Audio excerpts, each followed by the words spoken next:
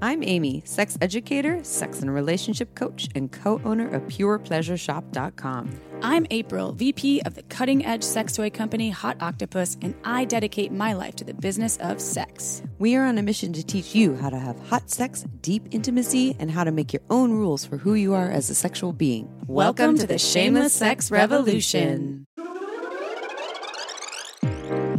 Want to learn more? Go to shamelesssex.com. And for 15% off of some of our favorite sex toys, use code SHAMELESSSEX at PurePleasureShop.com. You are listening to a Pleasure Podcast. For more from our sex podcast collective, visit pleasurepodcasts.com. Well, hello, everyone. Hi, everybody. Welcome back to the Shameless Sex Podcast. Is it Shameless Sextember yet? Ooh, I love that. Shameless I can't go for that. No, no. Yes, I can. What happens in Shameless Sextember? A lot of things happen, and if you follow us on Instagram, you will see what, because we are doing a contest, and you could get free sex toys in Who Shameless doesn't Sextember. want that? And we made that up, Shameless Sextember, and I think it's going to catch on like wildfire. Trademark. Not wildfires in California, because we want those to stop. Too soon. Wildfires in general. People are evacuating as we speak. And We're yes, not going to talk about that no, today. we're not, and we hope Our that hearts they're go out all to you. safe. Yes, they do. This episode is with Dr. Jana. Jana. I can't even say her last name, but she is an awesome doctor, PhD. She's a professor, and she's from Macedonia, and she specializes in all kinds of things around human sexuality. But today, she's here to talk about non-monogamy. In fact, that's kind of her specialty. She has a lot of expertise in this field, and she teaches at NYU, which is a fantastic, accredited university Yes. filled with geniuses. Yes. Humans. And she's pretty hot, too. And aliens. Yeah, and aliens. She is hot. She has glasses on. I was like, girl, She's you pretty look good. smoking. And so this is on non-monogamy, how to open smarter, whether you are a swinger, you're polyamorous, you're in an open relationship. You're not, but you want to be. Maybe you just want to go have some casual sex. I don't know. Maybe there will be some things that apply to monogamy on here. Maybe it would just be interesting to you. I was quizzed on this one. Really? I quizzed myself. Oh, yeah, But you I was did. like, Dr. Jana, Let me can try I to name try to all the answer types. this question? Yeah. And I missed the most important one that was so easy that Dan Savage coined. You must listen to You find must listen out. to find out. Dun, dun, dun. Dun, dun, dun. But before we dive into this, so remember, if you all listen, I think it was the beginning of August of this year. This is 2021. It's anal August. And we were on the podcast with Eric Everhard talking about anal. And we were talking about hemorrhoids. I think it was that episode, right? Or wasn't the one after? We were talking about it. Hemorrhoids in the intro, Okay. asking a call to action for folks that knew Because something. you know about a lot the of people that experts have hemorrhoids. that have asked me about Yeah. that, and I didn't feel comfortable giving them information because we hadn't had a guest talking about that specific topic. People that were interested in having anal sex that have had or dealt with hemorrhoids, which Yeah. is a very common thing that we. As a lot lot of of folks people have hemorrhoids. shame around hemorrhoids too. It's something they don't talk about. So And you want to take we the have anus some off the answers. table. So Yes. the anus is a glorious place. So we've received a lot of feedback from people, a couple potential speakers. So there might be a whole episode on this, but we have someone here in California, Dr. Sean. What's up, Dr. Sean? Dr. Sean, I love when doctors are by their first name, Yeah. unless this is Like I want his that to last be my name. doctor. Their last name. Yeah. His I own? think it's his last name. Okay, got it. So Dr. Sean sent us this whole little write-up. So just so you know, I narrowed it down because there's a lot of wonderful information, but we are on air and, every second counts. So if I mess up, I'm sorry, but I did cut out some pieces. We're really appreciative of this, of some really good information. So Dr. Sean says, I'm a physician and podcast listener in California, and I love to help shameless sex on hemorrhoids and anal sex. There are two types of hemorrhoids, internal and external, and they have differences that are important medically, some of which I mentioned below. So question number one that people may ask, can anal sex cause hemorrhoids? No, hemorrhoids come from the veins around the anus ballooning, air quotes, out due to increased pressure in the abdomen and pelvic region. Typically, but not always, that is from sitting in long durations, pregnancy, prolonged straining, or similar issues. That sort of pressure is not caused by anal penetration. Question number two, can a person with hemorrhoids have anal sex? Are you going to keep the thank you number two? Thank you, number two. So the answer to this, yes, well, maybe. There's a lot to go through here. First, what caused the hemorrhoids? If they are caused by the typical causes, the risk of significant bleeding is small. However, a less frequent cause of hemorrhoids is liver disease, which may also be associated with problems in the blood clotting cascade. In this situation, bleeding hemorrhoids can actually be dangerous, so knowing why one has them can help to determine whether anal sex is a potentially unsafe activity. Also, if anyone is on blood thinners for any reason, anal sex with hemorrhoids is not a good idea, as any bleeding could be hard to stop. Second, where are they? External hemorrhoids are easier to see and therefore easier to work around. Internal hemorrhoids are higher up and harder to see, and generally can only be seen by a doctor, and one might not know there is a problem until pain or bleeding occurs. Because of that, some people might choose to avoid the anus until they clear up. Finally, how big and painful are the hemorrhoids? The person who owns the butthole, I like that, should know where their hemorrhoids are, how big they are, and what makes them hurt. This will require a minor amount of determination, a moderate amount of flexibility, and a well-lubricated questing finger for exploration. This way, the owner can really get to know the what, where, and how of their hemorrhoids. Then, the penetrator should also get to know them too. They should talk with their partner, learn the where, what, and how of their playmate's hemorrhoids, and even go finger spelunking themselves, consensually with lube, to really learn what is going on. Also, and lastly, a consistent high-fiber diet can help to keep the hemorrhoids from getting irritated and therefore decrease the likelihood that they will be angry when pushed around during penetration. There's a little more information here, but he also refers to April as Queen Anus, which I really like. So, and thank you, Dr. Sean. Dr. Sean. I will take Queen Anus title anytime. It's a great title. Queen April, a.k.a. Queen Anus. Yes. So, if someone has, so what I'm understanding, if someone has hemorrhoids, and they're understanding them, you don't receive pain just from penetration if you have hemorrhoids, or you have to It's not like learn. a guarantee. So if you if you just kind of touch them with your finger, that's not going to hurt. It just depends on the level. It sounds like my understanding. Yeah, exactly. What you're saying is yes, you can have awesome anal sex with hemorrhoids or anal sex with hemorrhoids. Get to know them first. Make sure you're on a high fiber diet. Understand the what, where, why, or maybe not why, but how. And then also as a penetrator to understand too. So he's essentially saying learn your body, communicate. Use lubrication, probably go slow as well. Foods. High fiber diet. So you don't have to go try to get those out. And it's like you might be able to work around them. And then also if you have ones that are caused by the liver disease, that could be a bigger issue. Don't do it on blood thinners. But he's essentially saying there is a high likelihood you could have a great time with hemorrhoids. But it's really, and so here's the interesting thing. It's about discovering your body and then advocating for it. Isn't that, and he also, I think he did, I cut this part out. He said, isn't that about all anal sex is all about though? Whether you have hemorrhoids or not, or just all sex in general. Let's learn our bodies, what works, what doesn't, what do we like, what are our yeses, what are our nos, and then also advocate for it and then teach our partners about it. Well, I have a really dear friend who is partnered, and her partner is terrified of hurting her because of her hemorrhoids. And she also feels shame around the look of that. I don't want him to look at my ass. I don't want him to, because these hemorrhoids, and she's had this, this is like genetic or not hereditary. Sorry. So it's been passed on. Her mom has the same issue. Actually, her daughter, her young daughter, who is now 3, Some people almost more 4, prone to it, yeah. she already has this issue. And she was like, my butt hurts, mama. And she's like, okay. So it's like this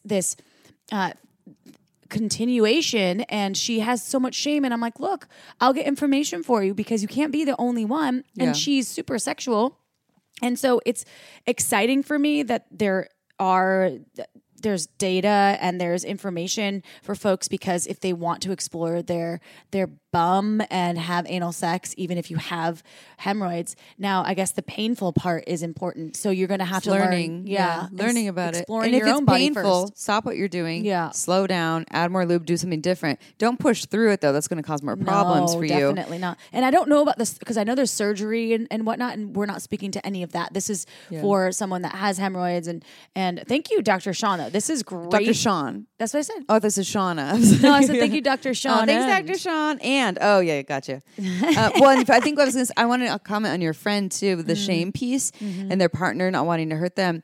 I think with that, it's a little more psychological, right? It's like, how can you two explore together and try to unshame the anus? You know, and maybe that's you and your partner be like, okay, let's do this together. How about you touch my ass and maybe even where the hemorrhoid is, and I can tell you, we could use like a number system system when it's too painful, or to stop or slow or red light, green light, or whatever.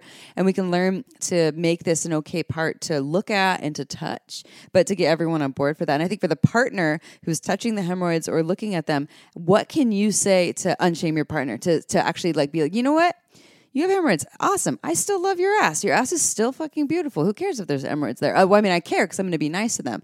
But it doesn't make your ass ugly. It doesn't make me love you any less. It doesn't make me not want to pleasure you. Yeah, of course. And for folks out there that are dealing with this kind of stuff, you're not alone. And there are doctors like Dr. Sean, and there's probably a lot more plethora of information that will help you and guide you through having the amount of sex that you want anally. Yep. Even if you have hemorrhoids. So go and explore. And the Queen Anus will be here Queen all Anus, night. also known as all day. April. April. So Queen Anus, you know what else I want to explore? Oh, My what? desire. Duh. I always explore that though, but actually I don't always explore that. But one of the ways I like to explore that is with Dipsea. You all heard us talk about Dipsea before.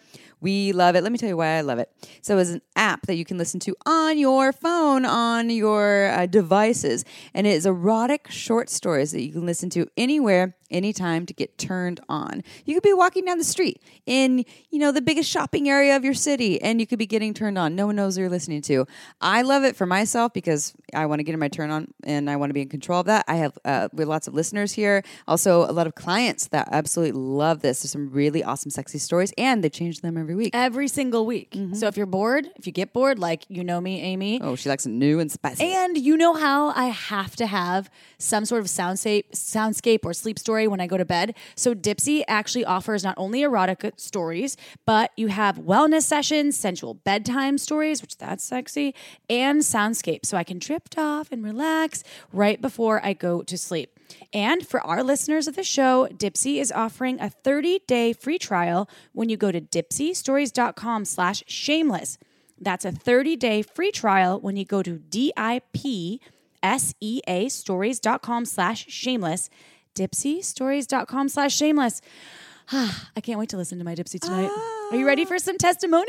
Yes, It's just one. testy time. It's a Testy good time? one. Is it testy time? It's testy time. Testimonial time. Testimonial time. All right.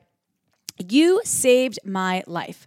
My sex life. Oh, But I had, I sorry, don't know, we may have sorry. saved their life too. Thank you. That's a good question. That was a Freudian slip right there. You saved my sex life.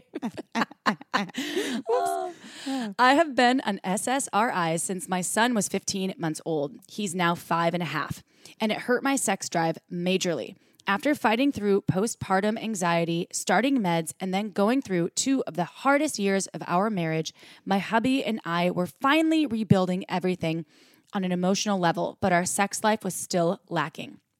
I distinctly remember the nights I would lay there saying to myself, he'll be fine, I'm too tired, and falling asleep. He would get so angry at me because it was a tired and unfair excuse for years. After listening to your episode where you said, you're busy? How about we're all busy? You got to make time for sex. Stop making excuses as to why you can't. I had a major wake-up call. If I continued to live in the narrative that sex was a chore or something to have to do, I would never allow myself to fully enjoy that intimacy with my partner. And it's important to both of us. So thank you for being the blunt, tough love. I also listened to your episodes on anal, and we were able to do it successfully and pain-free, and it was so incredible. Woo! My hubby found it super sexy that I took the time to prepare myself ahead of time with a butt plug, and the suspense for me was super erotic. In parentheses, I wore it while we grocery shopped, and I wanted to do him the whole time we were there. Oh, Yeah! And the parentheses, that's amazing. Oh my God, I love this person. Oh, that was the end of the quote. That was awesome. The testimonial. Thank you, listener. Oh, I didn't read that beforehand. I'm going to look at everyone differently in the grocery store now. I am too. I'm going to be like, and you have a butt plug in, and you might. Oh, that's so hot though. How hot is it to wear? I'm so happy that people are taking your advice and it's actually working. They're taking our advice and they're like, wow. Yeah. And we weren't like, it's not okay to be tired and not want sex. And like, you have to have sex. Of course, that's not what we say because I will chain you through my bed. No, we're all about honoring your yeses and your nos. But I think that we get in this cycle of being disconnected from our sex drive, and then like, oh, it's fine, and I'll go on Facebook or Instagram, but I don't have time for sex, and so something along those lines. And I also just love that this person. I love what they said though. That I would, if I kept up this way, I would never allow myself to fully enjoy that intimacy with my partner, and it's important to both of us. Like it was available.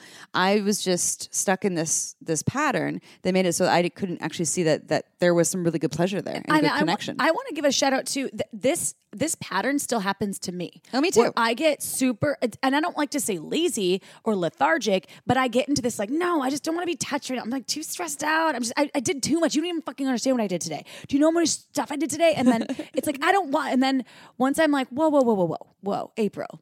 Everybody's busy, like we've been saying. Everybody's going through their stuff, and I don't even have children. So folks that have kids, it can't be easier if you're running companies, you have children, or you're stressed out, or depressed, or SSRIs, or grieving. Yeah, there's so and it's about taking the moment to drop in and really caring about your partner.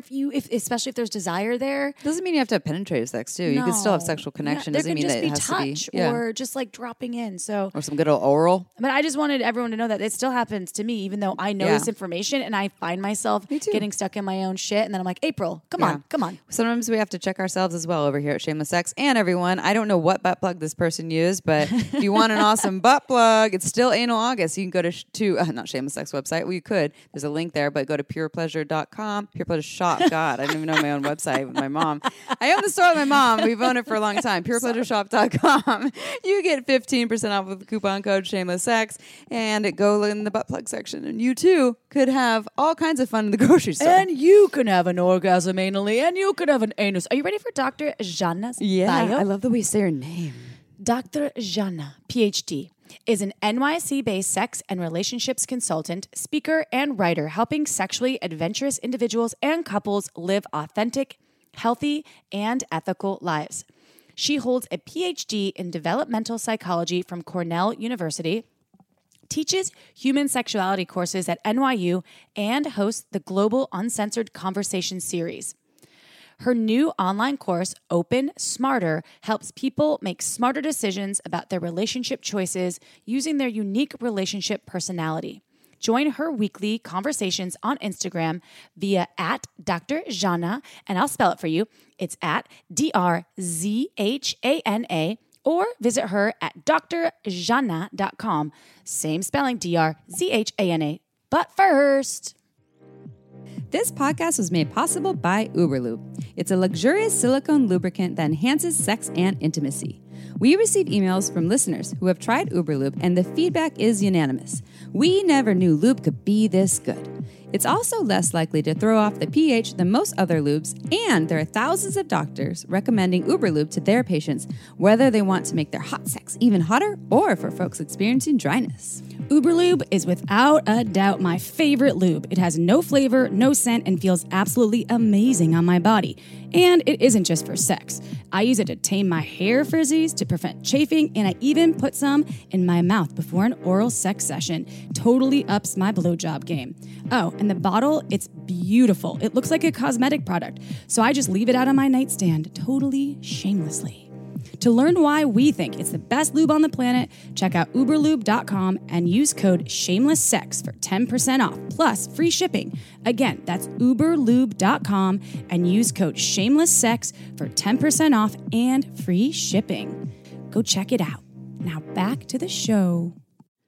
All right, everyone, it is interview time. We are here with Dr. Jana, spelled Z-H-A-N-A, not Zahana, Jana. And we're here to talk about non-monogamy and how to open smarter. What is that, you ask? Well, you shall learn more. So let's dive on in. And Dr. Jana, first of all, thank you for being with us at Shameless Sex. You're a podcaster yourself, so this is going to be easy and fun. Welcome to our podcast. Thanks for having me. It's so nice to finally be here. Yay! We're so happy to have you. And we have a mutual friend that we were talking about. Mutual friend's probably not listening, but hey, mutual friend, if you listen to us, thanks for the intro. And many years ago. Many years ago. Yes, a long time ago. And let's just start with the same, it's a prompt, it's not a question, that we always start with all of our guests. Can you please tell us how you got to where you are today? I guess it is a question. Can you please tell us how you got to where you are today in the field of sexuality? Sure. It's, it depends on how deep you want to go, but We like deep. I guess it started with me just being a super highly sexual kid from as long as I can remember, and then a teenager, and then I started undergrad. I did my BA in psych back in Macedonia, where I'm from. And then at the end of that, I kind of always knew I wanted to do a PhD, that was my future. I had a father who was a professor at the university. I kind of knew that lifestyle of a professor and PhD, and I loved science. I wanted to be a scientist. And so I knew I was going to do a PhD, but then after undergrad, I was like, okay, what should that be in? What area should it be in? And I kind of asked myself, what is the one topic that's going to probably keep my interest for the rest of my life? Because kind of once you do a PhD on that, you're sort of relatively stuck with it. I mean, not necessarily. I guess you could pivot, but then you have like 6-7 years of your life that you wasted for no reason. And I didn't want to do that. And I was like, is there something that's going to that is likely to keep my interest for the rest of my life? And I was like, yeah, obviously sex, like, of course. And because it had been such a big part of my own life. I was fairly non-traditional in my own desires and interests from a pretty early age. I was curious about all the things that you're not supposed to be curious about, especially as a girl in a fairly conservative kind of patriarchal culture.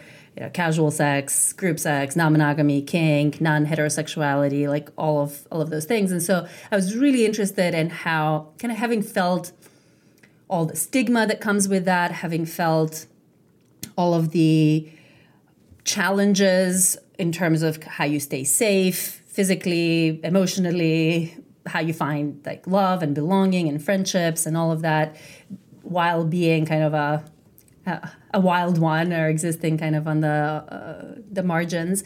And I was very curious in understanding how people who are kind of on the margins of what's acceptable in society, sexually speaking, how do we navigate that? How do we figure out how to live our lives that are authentic to who we are, our desires and needs, and still maintain physical, sexual, emotional, mental health? And that's kind of how I ended up going to do a PhD at Cornell, which was in developmental psychology, but I specifically worked with someone and specialized in sexuality. I did a lot of research on sexual orientation, on casual sex, on promiscuity and non-monogamy. And then once I got that PhD done, I realized I'm not sure I want to go into full tenure track academia. I always thought I was going to be like a full-time professor and just kind of stay in academia and follow with my father's footsteps in a way. But then toward the end of my PhD, one of my papers, I think on promiscuity, got picked up by the media, and it kind of spread all over the world. You know, everybody covered it, and then I spent the entire month doing interviews and podcasts and written interviews and all sorts of things talking about the topic. And I was like, oh, wow, there is so much interest in sexuality research among non-researchers out there in the general population. And I was like, I think maybe that's what I want to do a bit more of, kind of talk to the general audiences, help translate some of the research, because oftentimes journalists are not the greatest at understanding the research and then being able to translate it in a way that makes sense to regular non-scientist people. And so I kind of decided I wanted to do a little bit of that. And so I decided to craft this career that is a mix and match of a lot of different things. So after my PhD, I started teaching human sexuality classes at NYU as an adjunct professor, not as a full-time professor, and I've been doing that ever since. But I only teach like 1 or 2 classes a semester. And then I do writing and speaking and podcasting and consulting, private clients, and doing all sorts of different things. Yeah, and all of that in service of helping people, especially people who are on that more sexually adventurous end of the spectrum, how to live lives that are authentic to who they are and also safe, pleasurable, and ethical for themselves and everybody else involved. Yeah, you have some credentials. I like that. It's like a novel of your experience and expertise. So I'm really excited to talk about this topic because non-monogamy is something that a lot of folks are curious about. And the majority of people that do it right can be a good experience. And that's why we want to talk to you. And first, I think if you can give some stats around non-monogamy and talk about how common it is or is not, that would be a great way to start. Yeah, non-monogamy is such an interesting topic. And in fact, it's something that I've been working on more and more lately. And I have an online course that specifically kind of helps people figure out what are the right relationship types for them. Is non-monogamy for them? Is maybe monogamy a better fit, using kind of people's relationship personality? And we're seeing more and more curiosity about that. So in the last maybe 5 years or so, the data that we have at the moment on nationally representative samples in the published literature is something along the lines of maybe about 5% of people who are in relationships are in some form of a consensually non-monogamous relationship. Although there's some non-academically published data from like YouGov that has been polling Americans for the last couple of years, finding that something like 30 to 40% of Americans say that some type of non-monogamy is their ideal scenario, is their ideal relationship type. And so I think there is this increasing interest and curiosity around some of these relationship styles. And some of the other research is showing that if you kind of look at people, singles, and ask them, have you ever had some sort of an open relationship? So not currently are you in one, but have you ever had one? About a fifth or 20% say that they have. So it's not the predominant, certainly, form of relating for most people, but it is something that is at least a sizable minority, if not a very sizable minority of people. And why? So, what is in your expert opinion? Why do you think that number, I guess, might be growing? Or what's really interesting to me is there's 5% that are doing it and like 30% that want to do it and are not. So there's probably a lot of reasons why they're not stepping into that or experiencing that. But so, why do you think people are choosing to practice, to live, to relate in a way that is non-monogamous? Lots of different reasons that are driving different people, obviously. The most common ones are our desire for kind of sexual novelty and adventure and excitement, which often requires more than one person. And that's something that humans kind of differ on. It's a spectrum from people being very low on it to very high on it. And so people who have anywhere from like moderate to high levels of sexual novelty seeking, adventurousness, all that is kind of the non-monogamous version of having relationships is what is most authentic to those folks, because you just could not get all of those sexual needs met in long-term, complete, strict monogamy. So that's certainly one. And, people who are curious and interested in like casual sex and group sex, or people who might be attracted to multiple genders. So some desires, sexual or romantic desires that someone might have that cannot be met by any one person, right? That you need at least another person to get them met. And then for a lot of people, non-monogamy is a way to supplement some of their needs and desires that, ideally, or not ideally, but that could theoretically be met by one person, but they just happen to be partnered with someone who cannot meet those needs for whatever reason, right? So you get often couples where there is discrepancy in sex drive, where one person wants to have a lot more sex than the other person, or discrepancy in the kind of sex that they might be interested in having. One person might be kinky, the other one might not be kinky, or something like that. And so opening up can be a way to get some of those additional needs met. A lot of people also talk about the kind of sense of freedom and openness, independence that open relationships or various types of non-monogamy can give them, and opportunities to grow both as a person and as a unit. Because with different people, you can kind of experience different parts of yourself. You can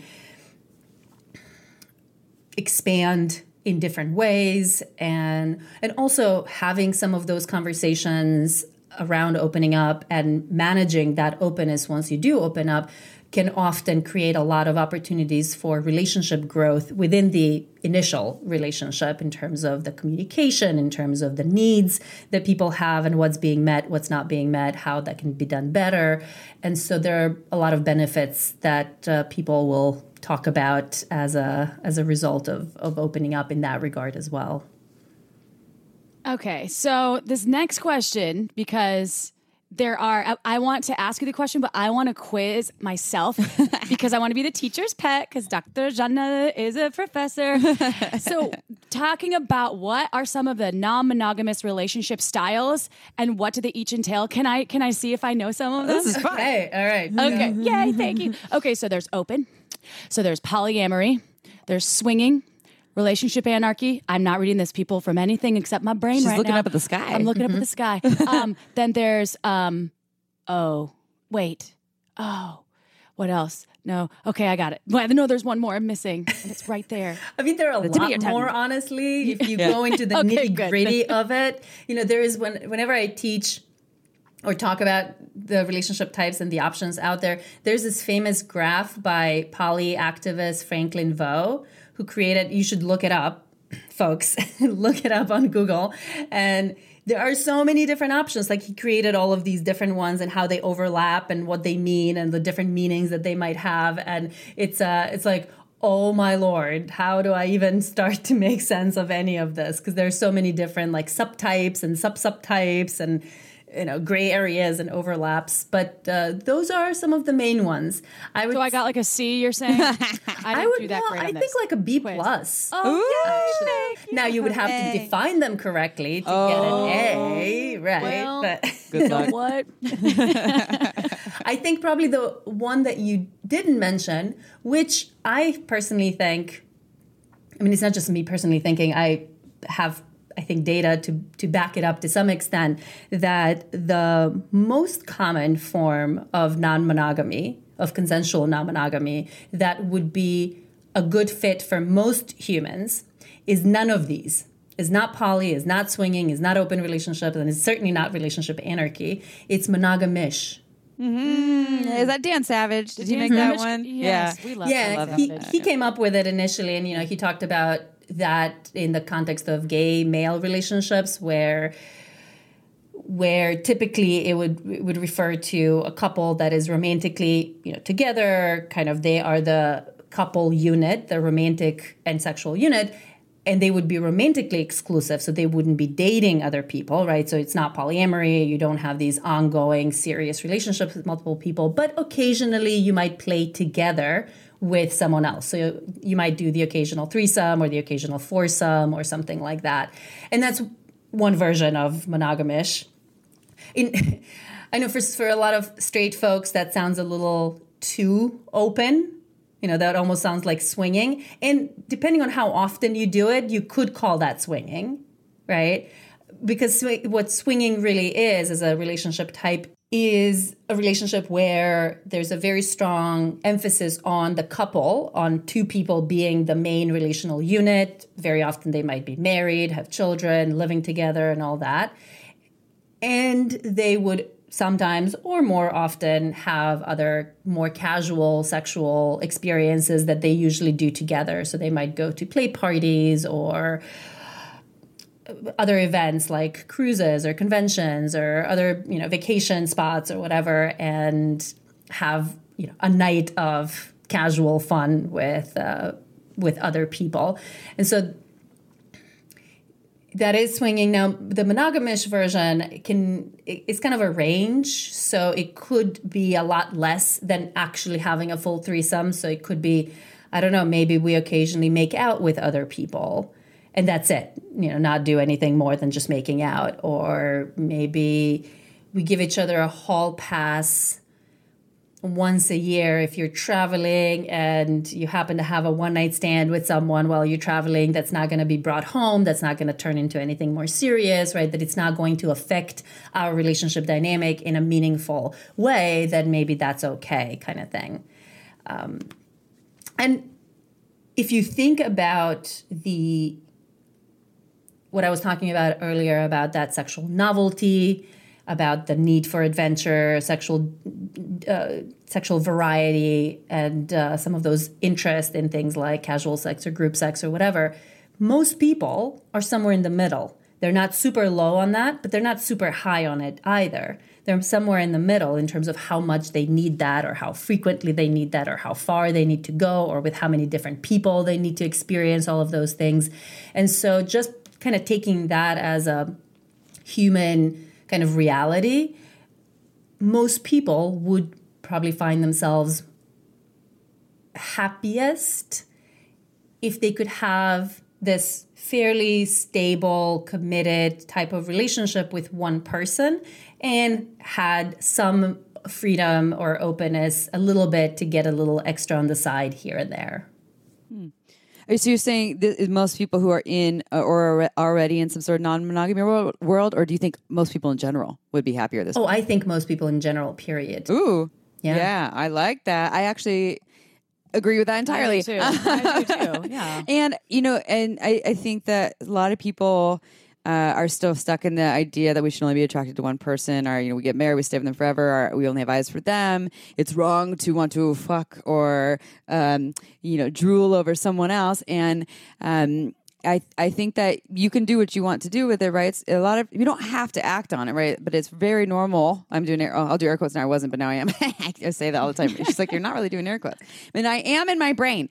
It's normal to have desire for other people. If you're with someone for 60 years, you're probably going to want to look at or fuck someone else at some point. Doesn't mean you have to have sex with them. And like Esther Perel says, one partner is not necessarily capable of fulfilling every single desire or expectation, and sometimes getting outside the relationship is the way to go, as long as it's done with integrity and with some and the other category that wasn't in here too, which, because you're saying ethical non-monogamy, is cheating. How often is that shit happening? Right, exactly. Yeah, and the data on that are actually, they're kind of all over the place. It's remarkably difficult to get accurate and reliable data on infidelity, because it really depends on how it's defined, and different studies define it differently. And like, are we talking about just the current relationship that you've cheated on, or have you ever cheated on a partner? And then what exactly does cheating mean? So it's with all of those caveats, we have the data is that around 25% of people have cheated on their spouse, something like that, maybe 20 to 25. There's some gender differences, especially in the older generation. The younger generations are catching up, so men and women seem to be cheating at the same rate or at similar rates in the younger generation, even though men were more likely to cheat in the older generations than women were. And then about 50% or so have cheated on a dating partner.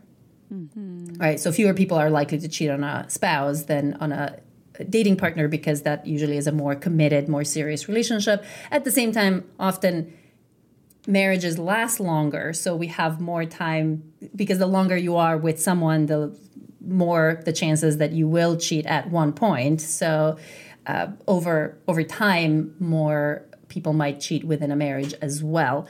But yeah, so exactly. And if you look at most of those cheating types of relationships, whether married or not, they would fall into the monogamish category. It's just that they're not consensual, they're not done in an ethical way. But in terms of what kinds of relationships people have with these extra marital or extra dyadic partners, typically those would be more casual ones. I mean, of course, some people will have ongoing affairs with with two people or something like that, which would resemble more of the polyamory type of relationship, where you're having multiple serious romantic ongoing relationships with more than one person.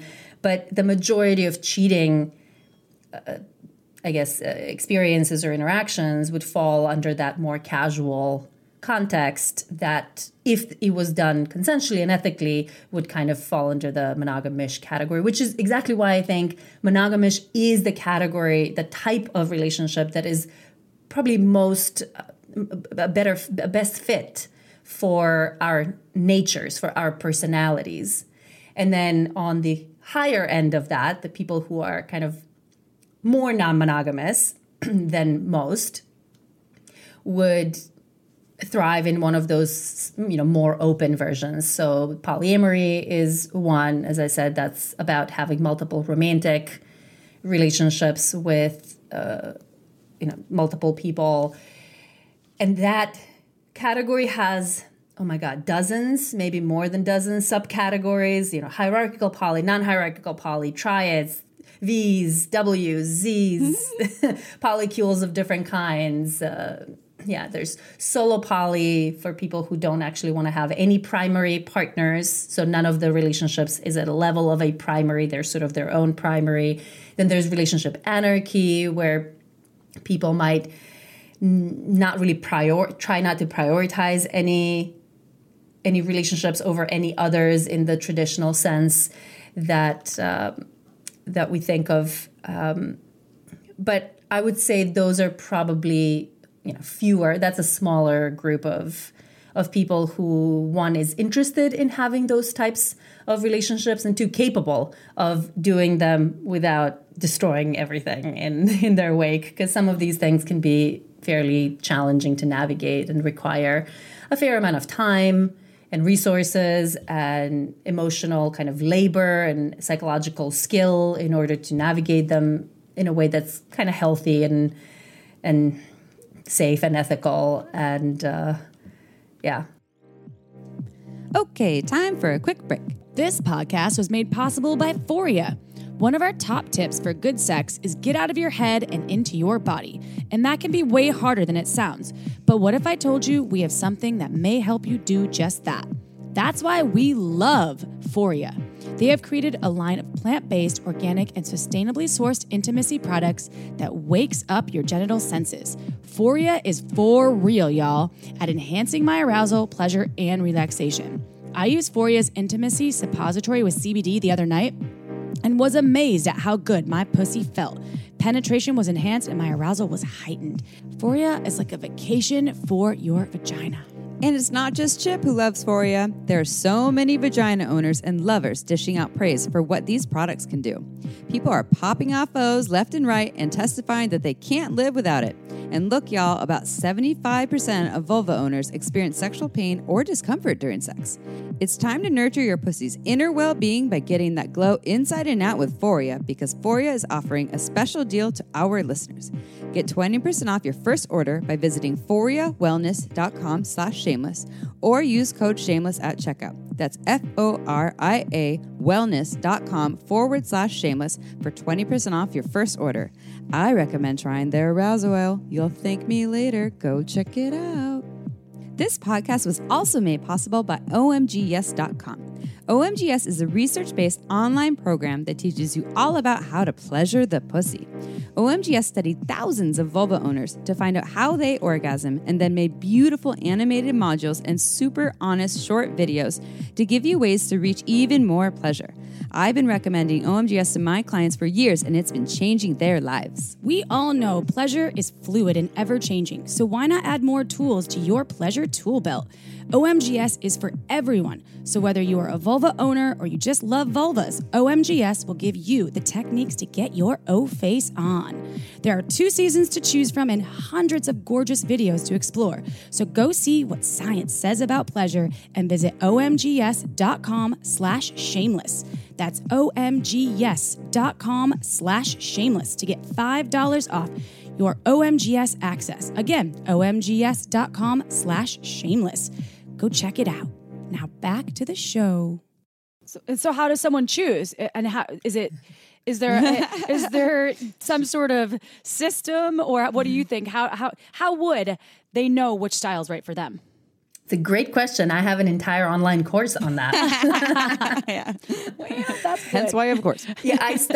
And the course starts with our personality, our unique relationship personality, because some of these things are relatively stable, sort of existing patterns of thinking, feeling, and behaving that we have developed over time. That's a mix of our genetics, our biology, and then how that biology interacted with our experiences that we had after conception to kind of create the person that we are. So just like some of us are more extroverted versus introverted, right? Some of us are kind of more monogamous and more non-monogamous, or Some of us are more jealous.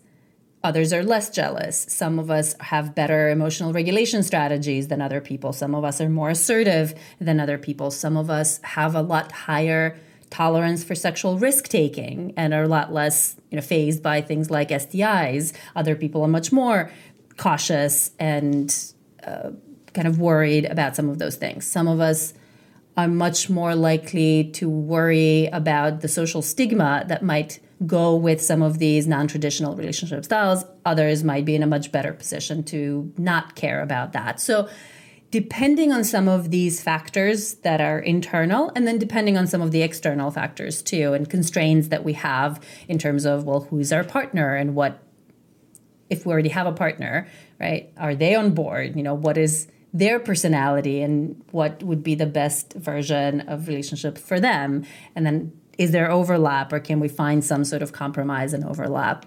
So it's an interesting puzzle to solve. And some of it will be trial and error. It's not like there is a 100% certain, way of telling, oh, this is going to be great for you and forever and ever. Those things also change. Our personalities change, our needs change, our circumstances can change. And so even sometimes how much time you have for different things can make a big difference. If you have a really busy career or young children or, something like that, and you don't have a lot of time, then having 2 ongoing long-term romantic relationships might not be an option because they take up a lot of time. It's not, sometimes we can barely be a good partner to one person, let alone to 2 people, because there's just not enough time to spend quality time and make sure that we take into consideration their feelings and needs and all of that.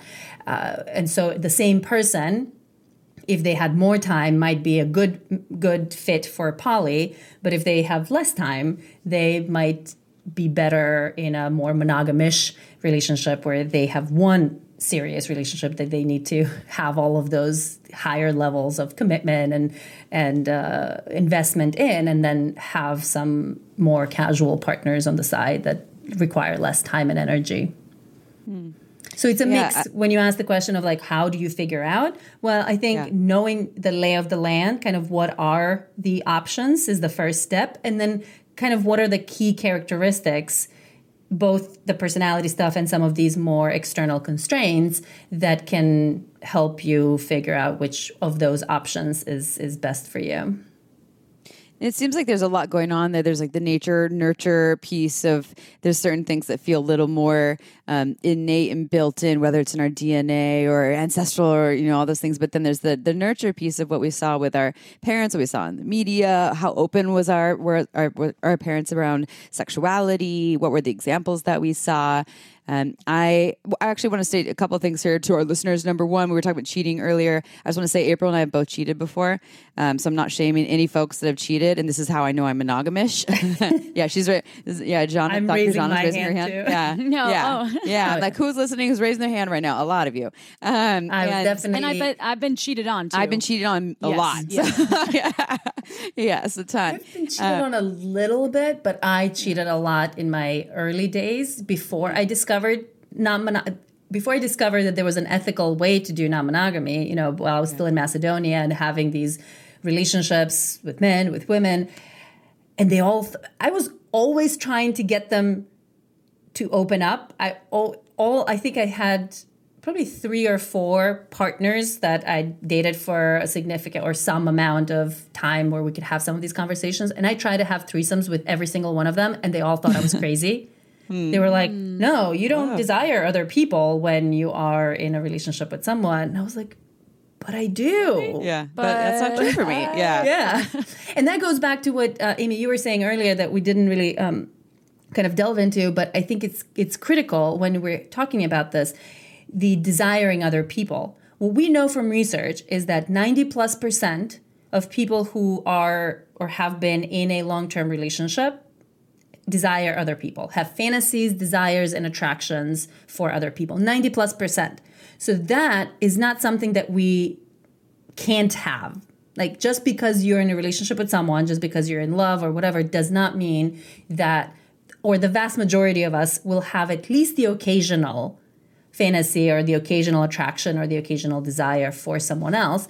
You absolutely can not act on it. You can choose not to act on it. And the reality is that there are many people who, maybe ideally they would like to have a little something on the side every now and then, but for whatever reasons decide that that's really not that important, or that desire is not that strong or not that frequent or whatever, and that what they're giving up is worth whatever they're getting out of their monogamous relationship. And so it doesn't end up being such a difficult thing to kind of be in for long periods of time. Whereas for other people who might have those desires and attractions more frequently or more strongly, or, is just something that is much harder for them to suppress, and they kind of often feel the need to express it in some way. And so ideally you would express it in a way that is ethical and your partner is on board. But I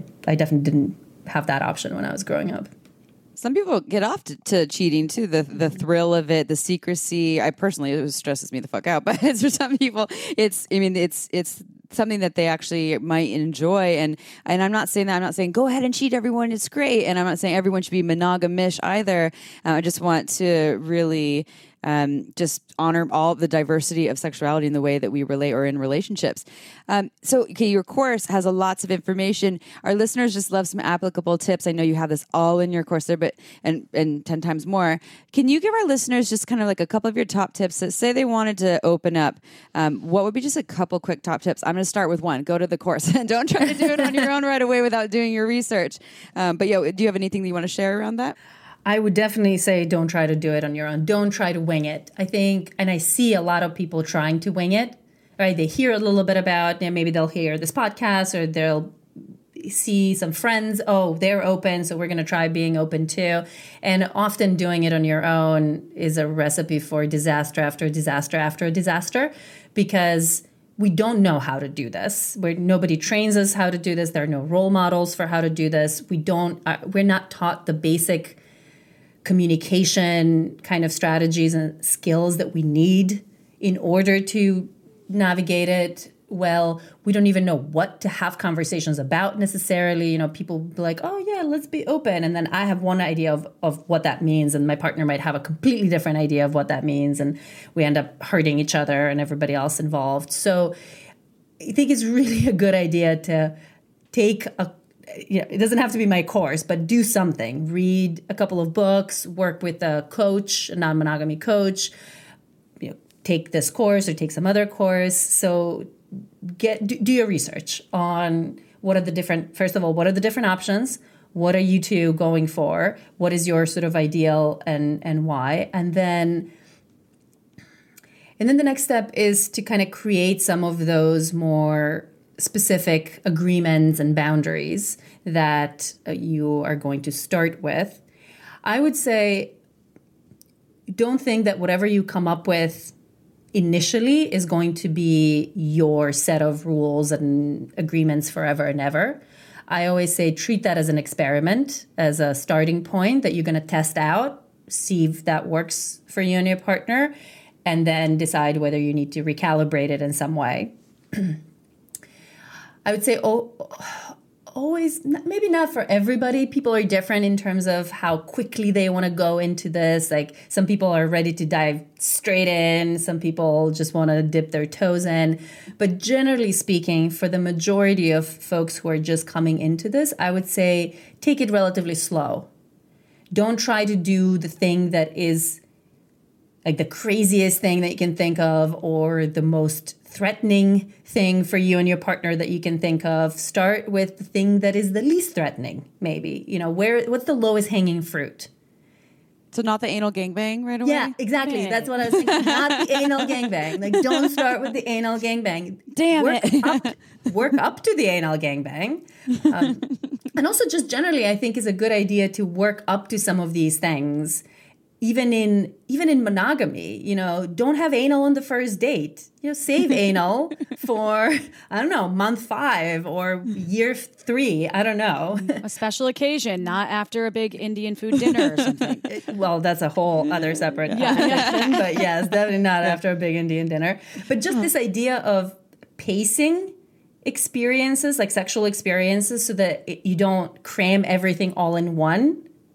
Or all in a short period of time, that prolongs the desire, that prolongs the excitement, that prolongs like the adventurousness and the mystery, whether it's between just two people who are in a monogamous relationship and trying to kind of have a hot, passionate, sexy lifestyle for a longer period of time, or if we're talking about opening up. And so very often, like with heterosexual couples, or sort of straight-ish couples, but male and female together, what you find is it's more threatening for the man, especially if he's straight, to have another man in the scenario, right? So often, people will start with a threesome with another woman, especially if the woman in that couple is somewhat bi or bi-curious. And so that can be kind of the lowest hanging fruit. Okay, so do that once, see how it goes. Maybe do that a couple of times. Then maybe think about, okay, let's have a couple, or let's try a threesome with another guy. And again, you don't have to do everything all at once. Like the first threesome you have with that woman doesn't have to be full penetration. Maybe just do oral and leave it at that. And then you can work up to penetration the next time. And so those kinds of baby steps where you get a chance to learn and see what your partner is like in those scenarios,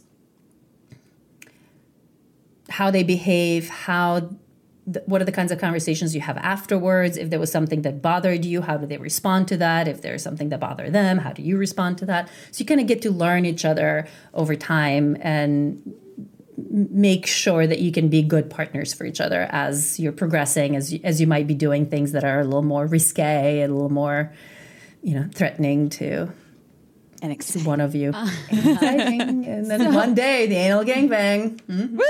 I'm going to work my way up to that I'm one. going to get a trophy. My I need a lot of Uber Loop for that one. Yes, you do. So let's talk about your course, because you have other offerings, including Open Smarter Social. So we would love for you to tell us about your course, what people can expect. Please talk about some of your other offerings, and also how folks can find you and work with you. Do I have to come to NYU and take one of the courses?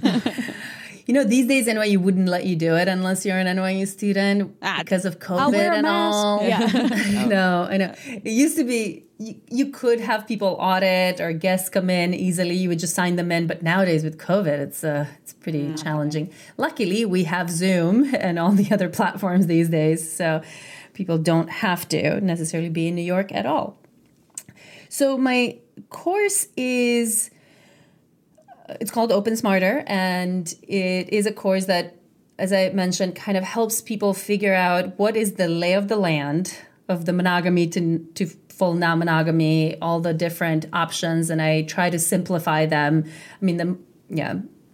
Into kind of fewer categories or dimensions and distinctions that people can kind of try to orient themselves by. And then we go through some of these personality characteristics that are really key in determining where we're going to land, especially in terms of how non-monogamous are we as individuals, like how wired for our own non-monogamy or monogamy we are, and then how wired are we to handle our partners' monogamy and non-monogamy. So things like jealousy and attachment styles and, emotional regulation skills, all that has more to do with how well can you handle your partner being with other people, as opposed to do you want to be with other people yourself. And so kind of teaching people about some of those things. It has all these personality quizzes that people can take to figure out where they fall on these personality traits, and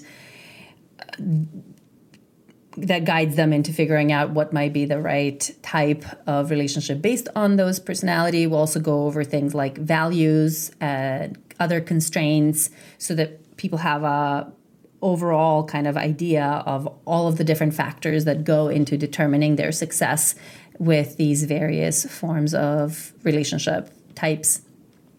And then the course also has a kind of self-improvement component. So there's on one hand the self-discovery component of like, who am I? What am I like right now? But then there's also, it's not like that thing is set in stone. So wherever you are at any given point in time, that could change if we put some time, energy, and effort and resources into trying to change. And so there's a bunch of exercises and practical kind of things that people can do and resources and all that they can go and create some meaningful change in their life if they're not happy with where they're at the moment. Mm-hmm. It's a great course. People love it. I taught it live the first time when it first came out, and people absolutely loved it. So what people get when they get the course, they get the recordings from the live as well, from the live classes that we had. There's a bunch of videos that were pre-recorded. There are all of the quizzes that they can take. Then they get access to our monthly Open Smarter socials. So those are 2-hour Zoom events that we kind of do on different topics each month. And people can come in from anywhere in the world and discuss with me, and then also do breakout rooms so they can meet other people who are doing these different kind of forms of relationship styles and chat with them. There's a kind of a community aspect of it. There is office hours. There's an after party after the event that are specifically for Open Smarter members and not open to the public, because the Open Smarter Social is open to the public as well. But then there are a couple of these events that are specific to the Open Smarter students. And yeah, it's a really beautiful kind of community of people, non-judgmental, accepting. Different people are doing different types of things, different types of relationships, but we all get to learn from each other and kind of help each other out in doing it better. And do you have a website, Dr. Zhana? I know you're at Dr. Zhana, DRZHANA on Instagram. What's your website? DrZhana.com. So DRZHANA.com. Yeah, people can find the course and the events there as well. Perfect. Well, thank you. You are such a wealth of knowledge and information, and also the way it's presented, I feel like is digestible and easy. It's not overwhelming. And it seems like if you have curiosity about this topic, Dr. Zhana is going to be someone that you can really learn how to do it in a way that will be good for you in your relationship and your partnership. So thank you for all of the wisdom and sharing your expertise with us in the research. I love myself some research. Yay! And Thank you. Learning more about non-monogamy. So I will say that I'm definitely 100% monogamous to wine. Wine and me are monogamous. You cheated on me with wine? Yeah, sorry, Damn it. So, but non-monogamy is for those tequila drinkers out there, just try some wine too.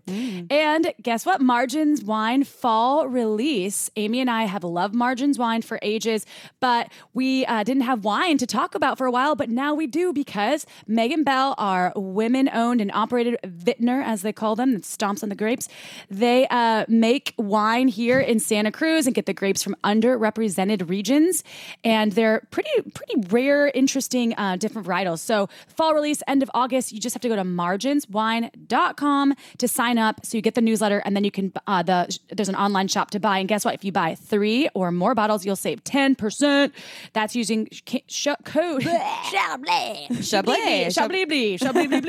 No, that's not the code. The code is shamelesssex10. And if you want to save 15% on 6 or more bottles, just use the code shamelesssex15, y'all. So yeah. Monogamy, non-monogamy, polyamory, Tequila, wine, tertiary, anal gangbangs. We covered it all today. And Dr. Zhana, thank you so much. Yeah, thank you. And how do you say cheers in Macedonian? Na zdravie. Nastravia in Russian, and Nastravia in Macedonian.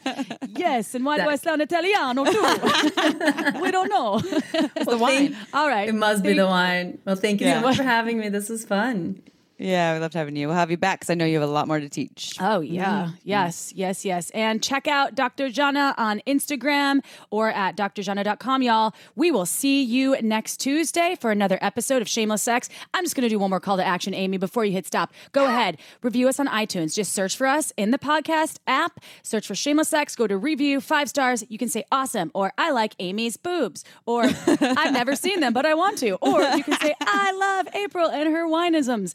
All right, y'all. We love you. We'll see you next Tuesday. Ciao for now. Want to learn more? Go to shamelesssex.com. And for 15% off of some of our favorite sex toys, use code SHAMELESSSEX at purepleasureshop.com.